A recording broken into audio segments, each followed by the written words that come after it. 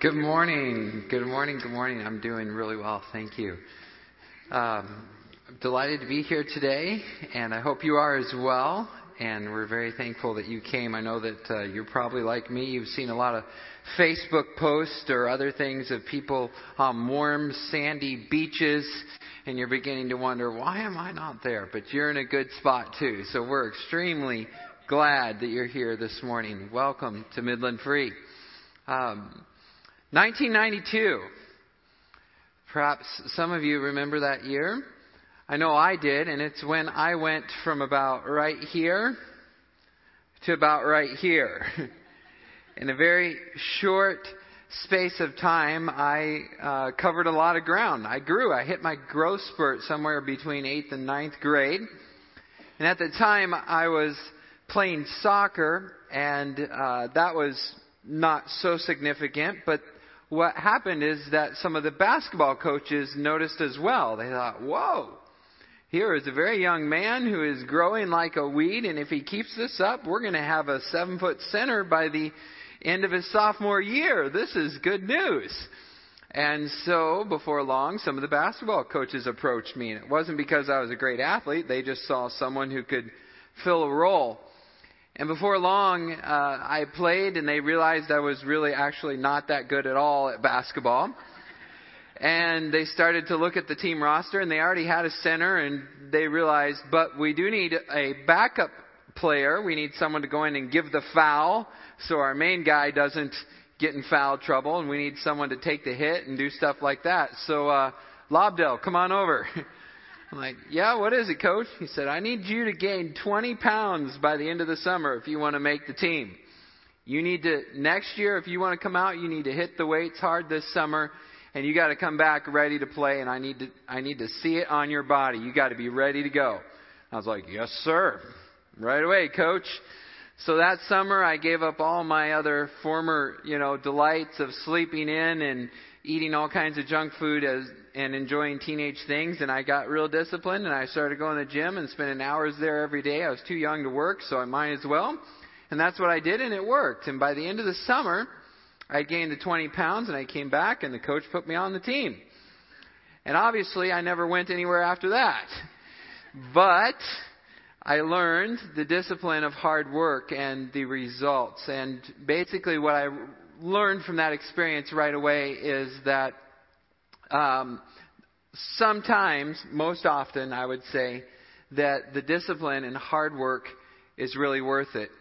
And if you're going to go for it, you got to realize that in order to make it happen, in order to make the cut, you're going to have to give something up. Something's going to have to go. You're going to have to make a change if you want to make the team. Because there is a cut, and Christianity, in a similar way, functions. In other words, what I mean is everybody can become a Christian, but if you really want to play, you're going to have to be willing to sacrifice in order to make the cut. Today, as we look at 1 Corinthians chapter 9, what we're going to see is the Apostle Paul kind of detailing some of his sacrifices. He's on the team, but he says, hey, I want to play. And so there's some things I'm going to have to give up in order to make the cut. If I want to do more than just sit the bench, if I want to do more than just watch everybody else, I'm going to have to be disciplined, and I'm going to have to sacrifice. And so the apostle is going to outline that for us. And basically, what I want to do before we get there is a couple of things. One, I want to remind you of where we've been. 2, I want to show you where we're going.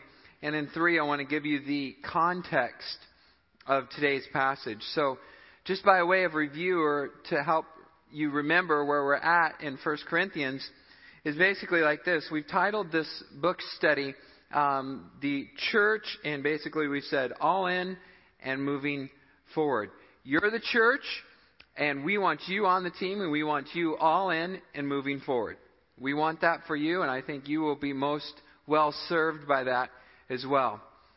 And so the way we are moving through them, we've looked at the book, and we saw the first thing that Paul does is he just lines out for us our identity in Christ and says, this is who you are. Now I want you to live up to it. So the first thing for us is to live up to the high calling we have in Christ Jesus. After that, he spends a little bit of time explaining how important unity is to us as a body, that we get in the boat and just row, and all pull together in the same direction. And then he moves from unity to holiness. In the holiness section, obviously you're in Corinth. It's kind of the red light district of the Middle East, if you will. And as a result, they are emphasizing sexual purity in their sanctification. In other words, your personal holiness is in a large part determined by how you control your sexual drive and how you follow God's design for that created aspect of your being. Then we moved on to the freedom and responsibility section, which is basically should versus could. And in that section, we talked about what will bring God the most glory. Would it be if I ate meat or if I did not? And then this week we're following that same section, the should versus could, and we're moving into now the topic of money. And the Apostle Paul is just going to use himself as an example, and he's going to say should versus could. I could, but should, and what is the best way to advance the gospel? So the way he'll do that then is he structured this passage basically like this. He said, here's my rights. Here's the things that I have. This is the first point of today. We have the right. Paul is going to line it up in a threefold fashion. He's going to say my rights, my reasons, and my prize. So the first thing he's going to do is say in verses 1 through 15, here are my rights. And then in 16 through 23, here are my reasons. And then in the last one, here's my prize. Here's what I'm after. So rights, reason, and prize. So then let's talk about the context of 1 Corinthians. It's a kind of a interesting city. One of the things about ministry in that city is that any minister has to be aware of the fact that at some point he either has to come up with his own financial support or other people are going to have to provide that for him. And I can remember having graduated seminary, going off to my first church position. I was very green around the collar, and it was a small town, which means a small church, and a few very influential people in that small community. And so I went into this setting, and I began to, as a young guy would, just go for it, right? Like not even thinking about any of the political implications or powers that be. You're just like, we're going to change this world for Christ, right? Jump in. Let's go. Here we go. And we started to look at the service, and particularly the order of the service, because we noticed it was dragging on. By the time we got to the actual worship and then the sermon, everybody was tired and worn out, and we realized that's because we spent the first 30 minutes of the service just about having a town hall meeting. We would do an announcement section, and it wasn't a nice crisp video or testimony. Instead, it was anybody want to say anything, And people get up and they talk and they share, and then it's prayer request time, and people get up and they talk and they share, and it just goes on and on and on. And eventually, some of the guys in the back row are just like, when is my golf game coming, And everybody's getting worn out. And then eventually we get to the time of the sermon. And so we said, the purpose of the worship service is to glorify God, focus on Him, worship Him, respond to Him, and proclaim His truth. So let's try to rearrange things to reflect that and put less emphasis on the local gossip and a little more on the universal gospel. Okay? So here we go. So we rearranged things, and all of a sudden, most people were really happy, and some came forward and thanked me. Hey, boy, this is a lot better now, and it's really made things a lot more smooth, and we really like it. But then I got the visit from the worship committee chair, and she came into my office one day, and she said, can I have a word with you? Well, sure, come on in, let's chat, And she walks up and she says, about the service order? I'm like, yeah, it's working pretty good. Seems like we're worshiping. People are focused. They're coming out energized. She's like, yeah. And I'm like, yeah, what? And she's like, well, some folks have been talking. I'm like, some folks have been talking. Who? Well, I can't really mention any names. Well, of course you can't. Okay, who? Well, let me just tell you, I assure you, they're important, and if, things don't go back to the way they were, they might sort of disappear. And I'm like, okay, so they might sort of disappear. And she's like, no, don't you understand? if they disappear, this will affect our offerings. I said, so that's the way it is. Okay. All right. Let's see how this goes. So the next Sunday comes, and it's a little more traditional than we are. And all the pastors and elders sit up front, and it's time for the offering. They bring the plates forward, and the doxology plays, and we grab the plates, bring them back. And one of the guys who's serving that day, not an elder, but he was serving, he brings the plate back to me. He looks me straight in the eyes, reaches in, pulls out his tithe, and looks at me like this and goes, I'm like, okay, I get the message. You've sent that loud and clear. In other words, you do what I want, you don't. Boom. Back in the pocket it goes. I said, wow. Okay. And then I preached my sermon.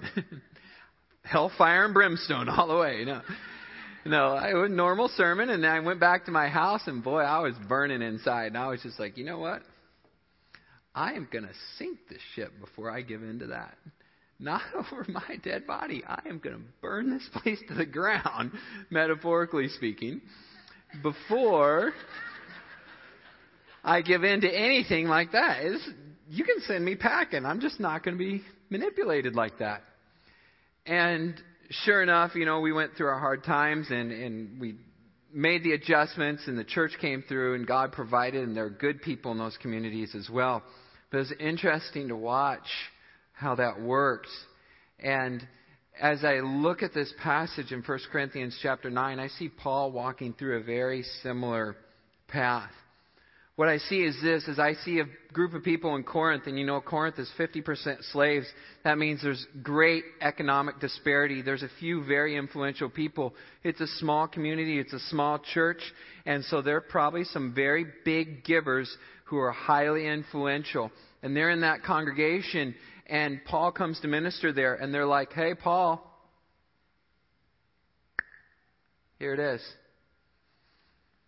What are you going to do? The Apostle Paul reaches into the plate, pulls it out, and hands it back to him. Says, I don't need it. No thanks. I'll see you later. And the rest of his ministry then is defined by his part-time night shift job of tent making. Because he is like, I would rather burn this place to the ground than be controlled by that junk. There's no way you are going to control or influence my call and my ministry with your money. It's not going to happen. You do not get to make those decisions, nor do I. God calls me, I proclaim, I obey. Thanks for your money. See you later. So the apostle just says, nope, I ain't going to take it. I would rather work the night shift at McDonald's than actually accept your money. And he gives it back. Well, that's a pretty strong statement to us, but to the influential members of the congregation and the small town community, they're not done. They're like, whoa, this isn't the end of this, Paul. Hold on, we're going to come right back at you.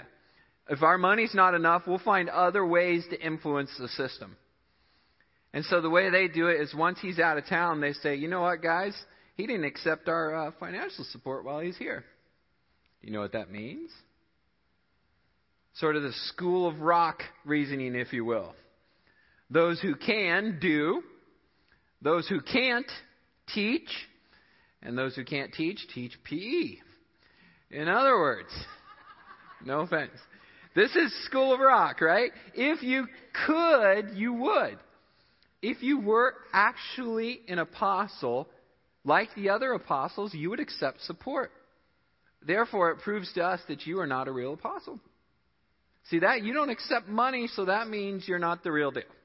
We know you're not a real minister of the gospel because you will not accept support like all the other guys do. Therefore, you must be a fake. Chapter 9 of 1 Corinthians, the apostle is going to address that issue. Now that he's away from the church, now that he's planted them, now that he's founded them, now he's set up this ministry philosophy based on basically raising his own support, they're going to try to undercut him. And this is his response. So if you have your Bibles, go ahead and follow along with me. If you're using a church Bible and didn't bring one of your own, you can find this on page 1216 of the Blue Bible. This is the 9th chapter of the book of 1 Corinthians. It's a good lengthy chapter. I'm just going to read the whole thing, so you want to follow along. If you're in your electronic Bible, that's 1 Corinthians chapter 9. If you're on the actual print one, it's page 1216. 1 Corinthians chapter 9, beginning in verse 1. The apostle, addressing their accusation, says, "What? Am I not free? Am I not an apostle?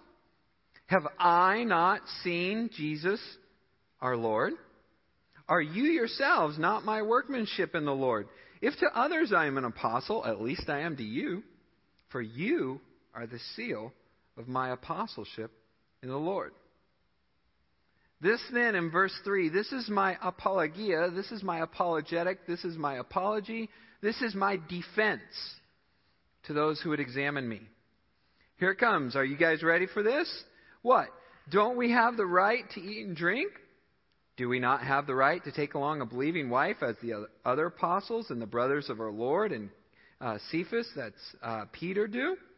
Or is it only Barnabas and I who have no right to refrain from working for a living? Who serves as a soldier at his own expense? Who plants a vineyard without eating any of its fruit? Who tends a flock without getting some of the milk? Moreover, do I say these things only on human authority? Does not the law say the same?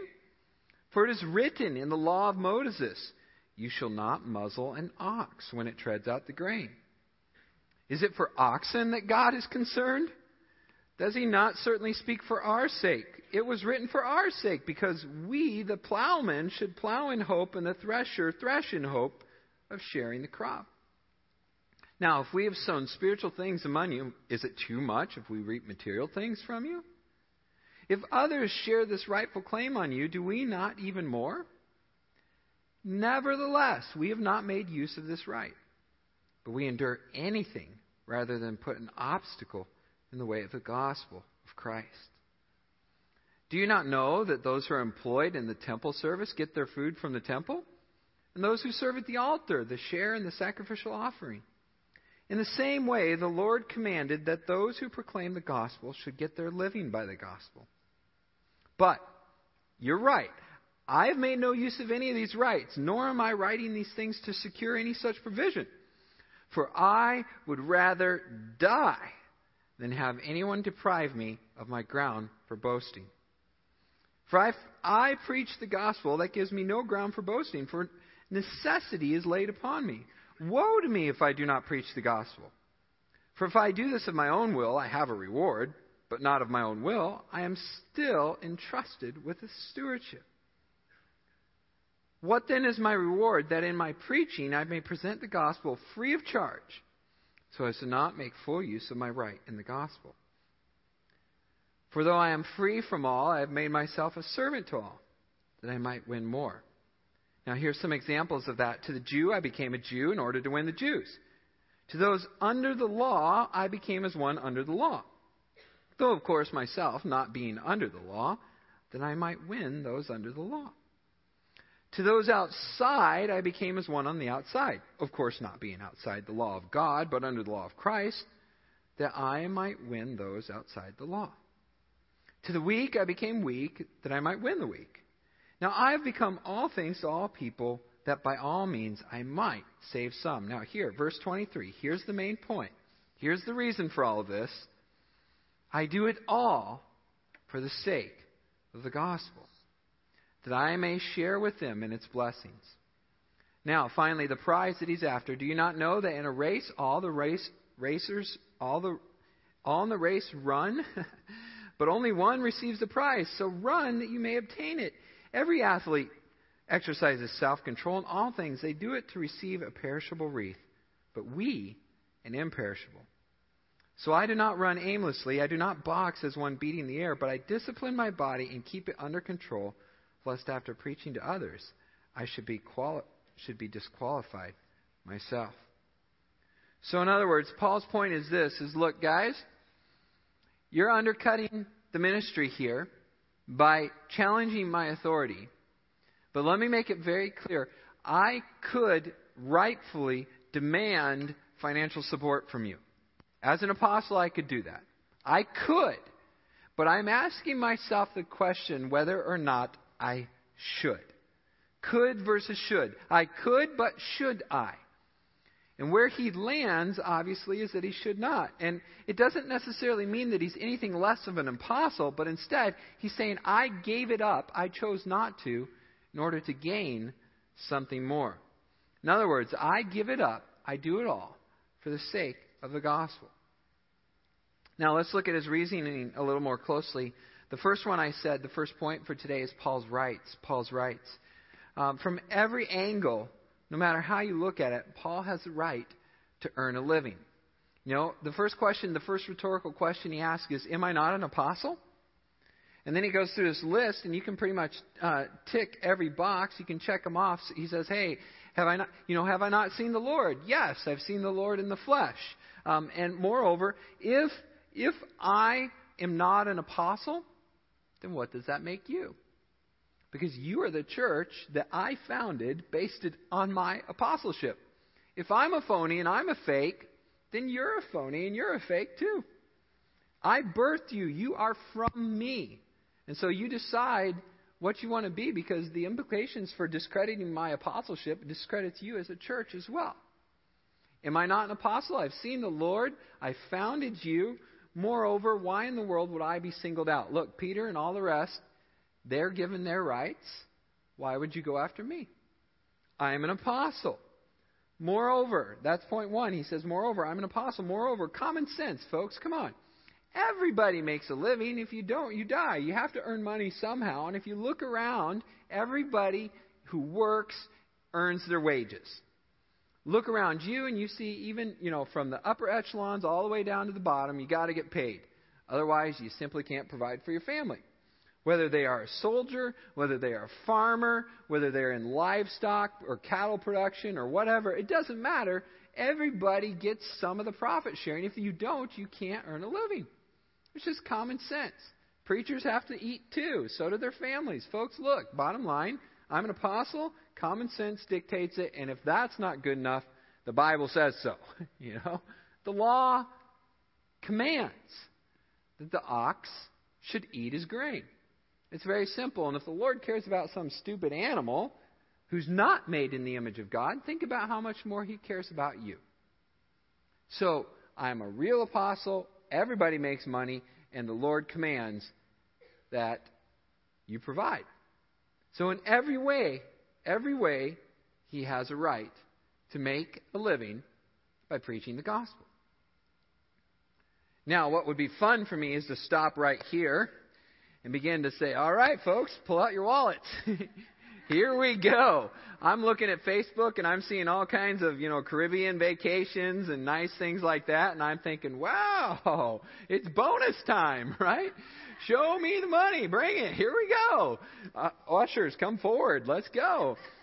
And indeed, there are preachers like this, and they'll start quoting verses out of context and say, the Lord loves a cheerful giver. And then they say under the breath, and I love a cheerful giver too. And they keep going. And then they're like, do you want to curry God's favor? Do you want the Lord to love you more? Do you want the Lord to bless you? Then show me the money, right? Operators are standing by. Call now. Cash or credit card accepted. Folks, I'm feeling like the Holy Spirit's moving in our midst. Let me see you moving as well. Reach for that wallet. Here we go. Pull it out.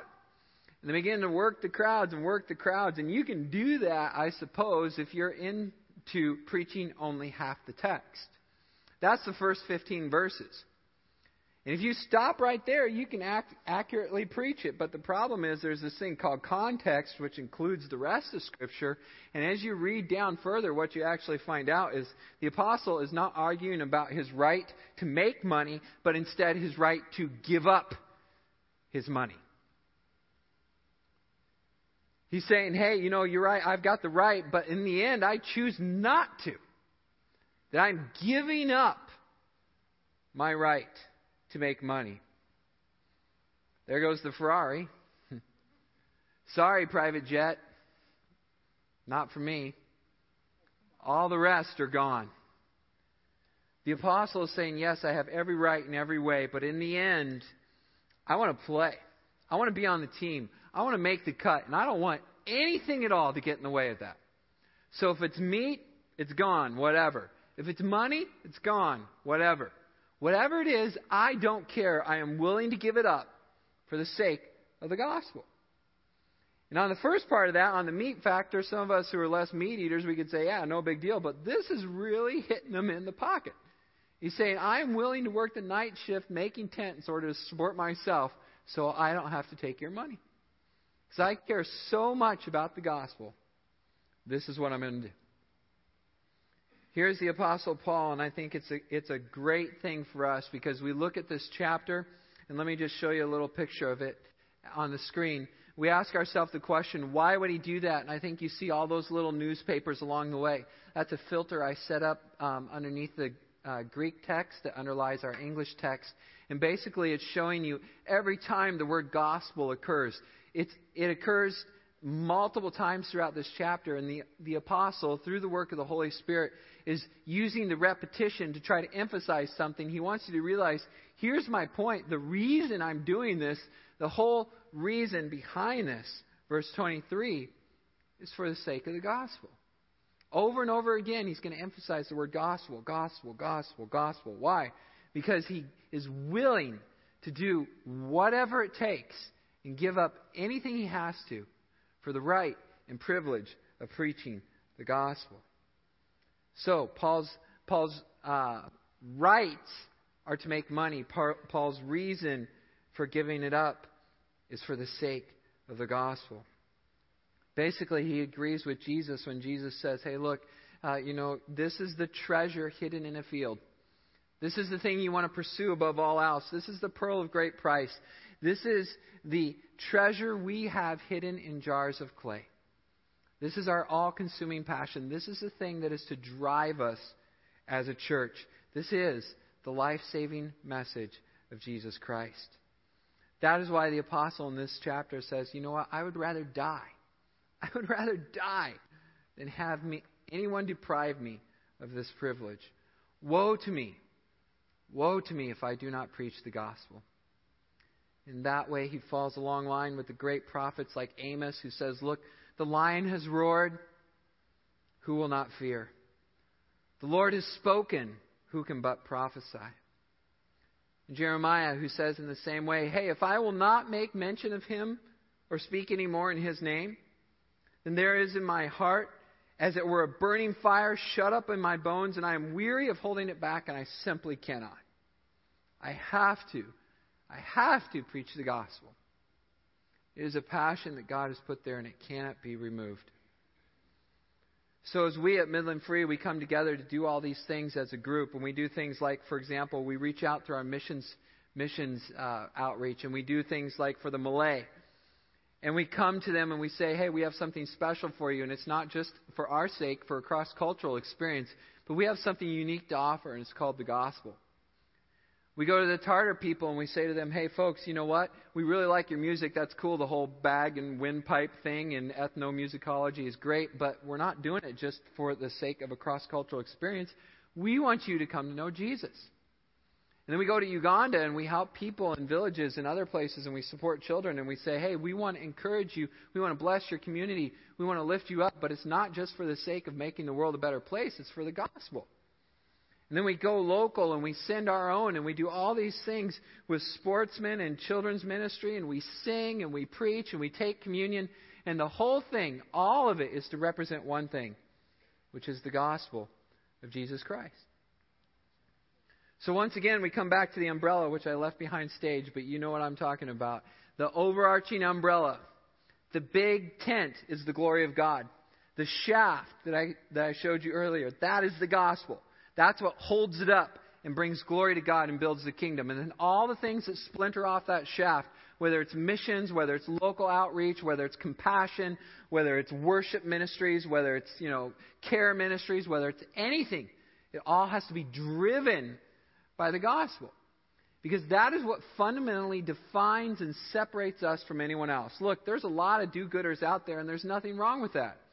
There's all kinds of civic organizations. There are all kinds of educational societies. There are service groups. There's fraternities and sororities. All kinds of things to take your time that'll do good stuff. But in the end, the bottom line for us is the gospel.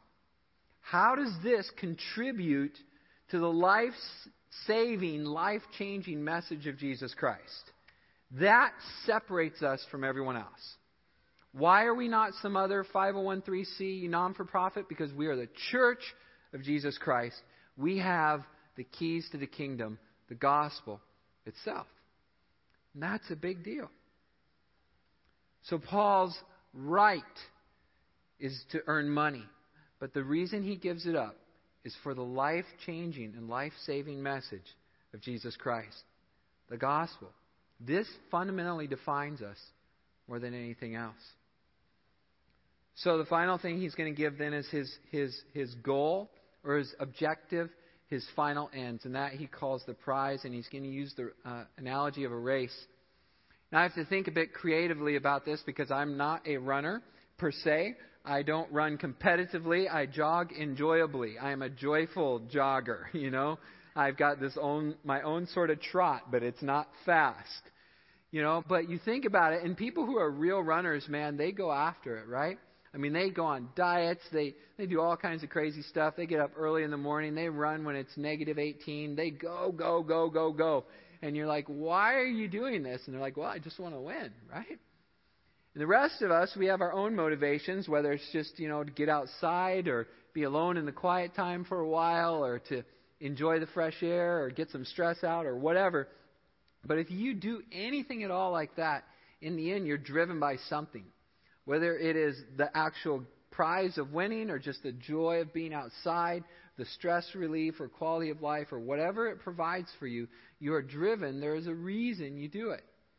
And the Apostle Paul is saying here, look, you know, I believe in this thing, but you know what keeps me going when I'm cold, when I'm hungry, and everything else is when I focus on that prize. And I realize that whatever it is I have to cut, whatever it is I have to give up, whatever it is that has to get out of my life is worth less than that which I'm pursuing. In other words, what I pursue is so much more valuable than what I have to give up that it motivates me to give up everything all the time. The apostle is after his prize, and so that's why he says, run that you may obtain it. Now let me give you three little ways in which he runs. He is disciplined, he is intentional, and he's flexible. He's disciplined, and he's intentional, and he is flexible. Look, we've kind of already hinted at this already. You got to be disciplined. You got to be willing to sacrifice. You got to be willing to give it up. You're never going to win a race if you don't. You're never going to get the prize. You have to sacrifice. Second of all, he's intentional. Look, he's looking with sort of a godly tunnel vision. He's saying, hey, I am so focused that no distraction is going to come into my view. I am going. I'm full bore, 100%, straight ahead. You know, nothing is going to detract from this. And finally, he's flexible. In Paul's world, there's two very distinct ethnic groups. There are Jews and non-Jews. And there's a world of difference between them. Holiday celebrations, food, clothing, how they treat each other, how they think of one another, social status, everything. I mean, it is night and day, the difference between these two people. They couldn't be more separate. The Apostle Paul is basically saying, hey, in order to reach both groups then, I have to be extremely flexible. Because when I go into one community, what works there is going to fall flat in the other. And so I'm willing to bend over backwards to reach these people for the sake of the gospel. And if you need an example, just look at Timothy and his circumcision. You know, this is a grown man. And he's going along with the Apostle Paul, and the Apostle says, hey, we're going into a Jewish area, and you had a Greek father, and so you didn't get circumcised, but you need to be circumcised. I imagine Timothy's just like, whoa, hang on a second here, Paul.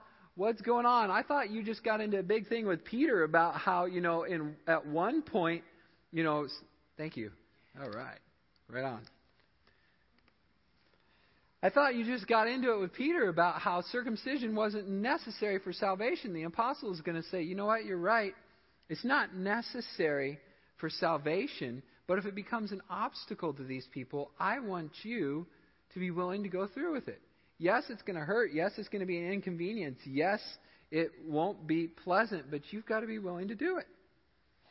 And so here we are, and we look at this question again, and we say, hey, where do I draw the line? Because, if I'm going to minister to people who are thieves, should I become a thief? What about people who are adulterers? Should I visit a strip club? Should I go to bars? How far do I need to go in order to reach people with the gospel? And what I would say to you is this, then, is the same grid that we applied to the will of God last week applies here. And so you walk through these questions again and you say, first of all, is it a sin? If it's a sin, then you don't do it. If it is not a sin, then you ask yourself, okay, does it compromise the gospel in any way? Is it in bounds? Is it cultural? Is this a cultural thing? Because if by doing this I am communicating the wrong message, then I need to stop. So, for example, if a headscarf says I am a Muslim, then you take it off. If Timothy, being circumcised, would have communicated the message that I must be circumcised in order to be saved, I think the Apostle Paul would have said, don't be circumcised. But he was doing it because it's a cultural thing, and he didn't want cultural barriers to get in the way. So, is it a sin? Is it cultural? If not, what will bring the most glory to God, and what will advance the gospel? This is the questions you got to ask. And so it's the same with any other race. Look, if you're running to win, there is a lane and there is a path. If you take shortcuts, if you go out of bounds, if you use artificial enhancements to make you run faster or stronger, then you are disqualified because you've gone outside the bounds. The apostle says, hey, this is the way I'm operating in Christianity. I am full bore, pursuing the prize. I'm willing to do whatever it takes to win as long as it's in bounds. Because why? Because I don't want to be disqualified for the prize. Yes, I will still get to go to heaven, but I will lose my reward. I don't want to lose my reward. I want to win the prize. That's why I'm running for an eternal, imperishable prize. And so I am going to do whatever it takes, as far as I have to go, I'm willing, as long as it's in bounds and it advances the gospel. This is the apostles' passion, and I'm praying for our church that it will become our passion as well. So let me give you some practical advice, just 3 things that will help you move down this path. The first one is this, is that you need to develop a love for others that will motivate you to get beyond your own rights. In other words, you've got to love them so much that you're willing to give it up, whether it's meat, whether it's money, whether it's clothes, whether it's whatever, that you're willing to say, hey, their good is more important than my rights, and I'm willing to sacrifice that on their behalf. You've got to develop and cultivate a genuine motivation and love for other people. Finally, and secondly, you also have to be focused on the eternal rewards. Look, focus on the prize. Don't get distracted. And finally, a natural desire to advance the gospel. This should be native to your Christian life. This is what saved you, and this should motivate you to move forward and try to help others as well. In the end, it's difficult. It's hard. You have to sacrifice. You have to give something up. But in the end, it's worth it. As I look back on that summer and I think about my experience lifting weights, I'm really glad I did. It was neat to see the process. Obviously, nothing ever became of my basketball career, but at the same time, I learned how life works in a lot of ways, and that is you see something that is worth pursuing. You decide and determine that you're going to go after it, and then you say, you know what, I'm willing to sacrifice in order to get there. And that is basically the way life works, and the apostle wants to say that transfers to your Christianity as well. Don't get focused on the short term, but have an eternal perspective and look at the end goal, look at the end game, and pursue that. And ask yourself the question, how much am I willing to give up? What am I willing to do to make the cut to advance the gospel of Jesus Christ? James says it like this in conclusion. He says, blessed is the man who remains steadfast under trial. For when he has stood the test, he will receive the crown of life, which God has promised to those who love him. And when the chief shepherd appears, you too, church, you too, Midland, will receive the unfading crown of glory.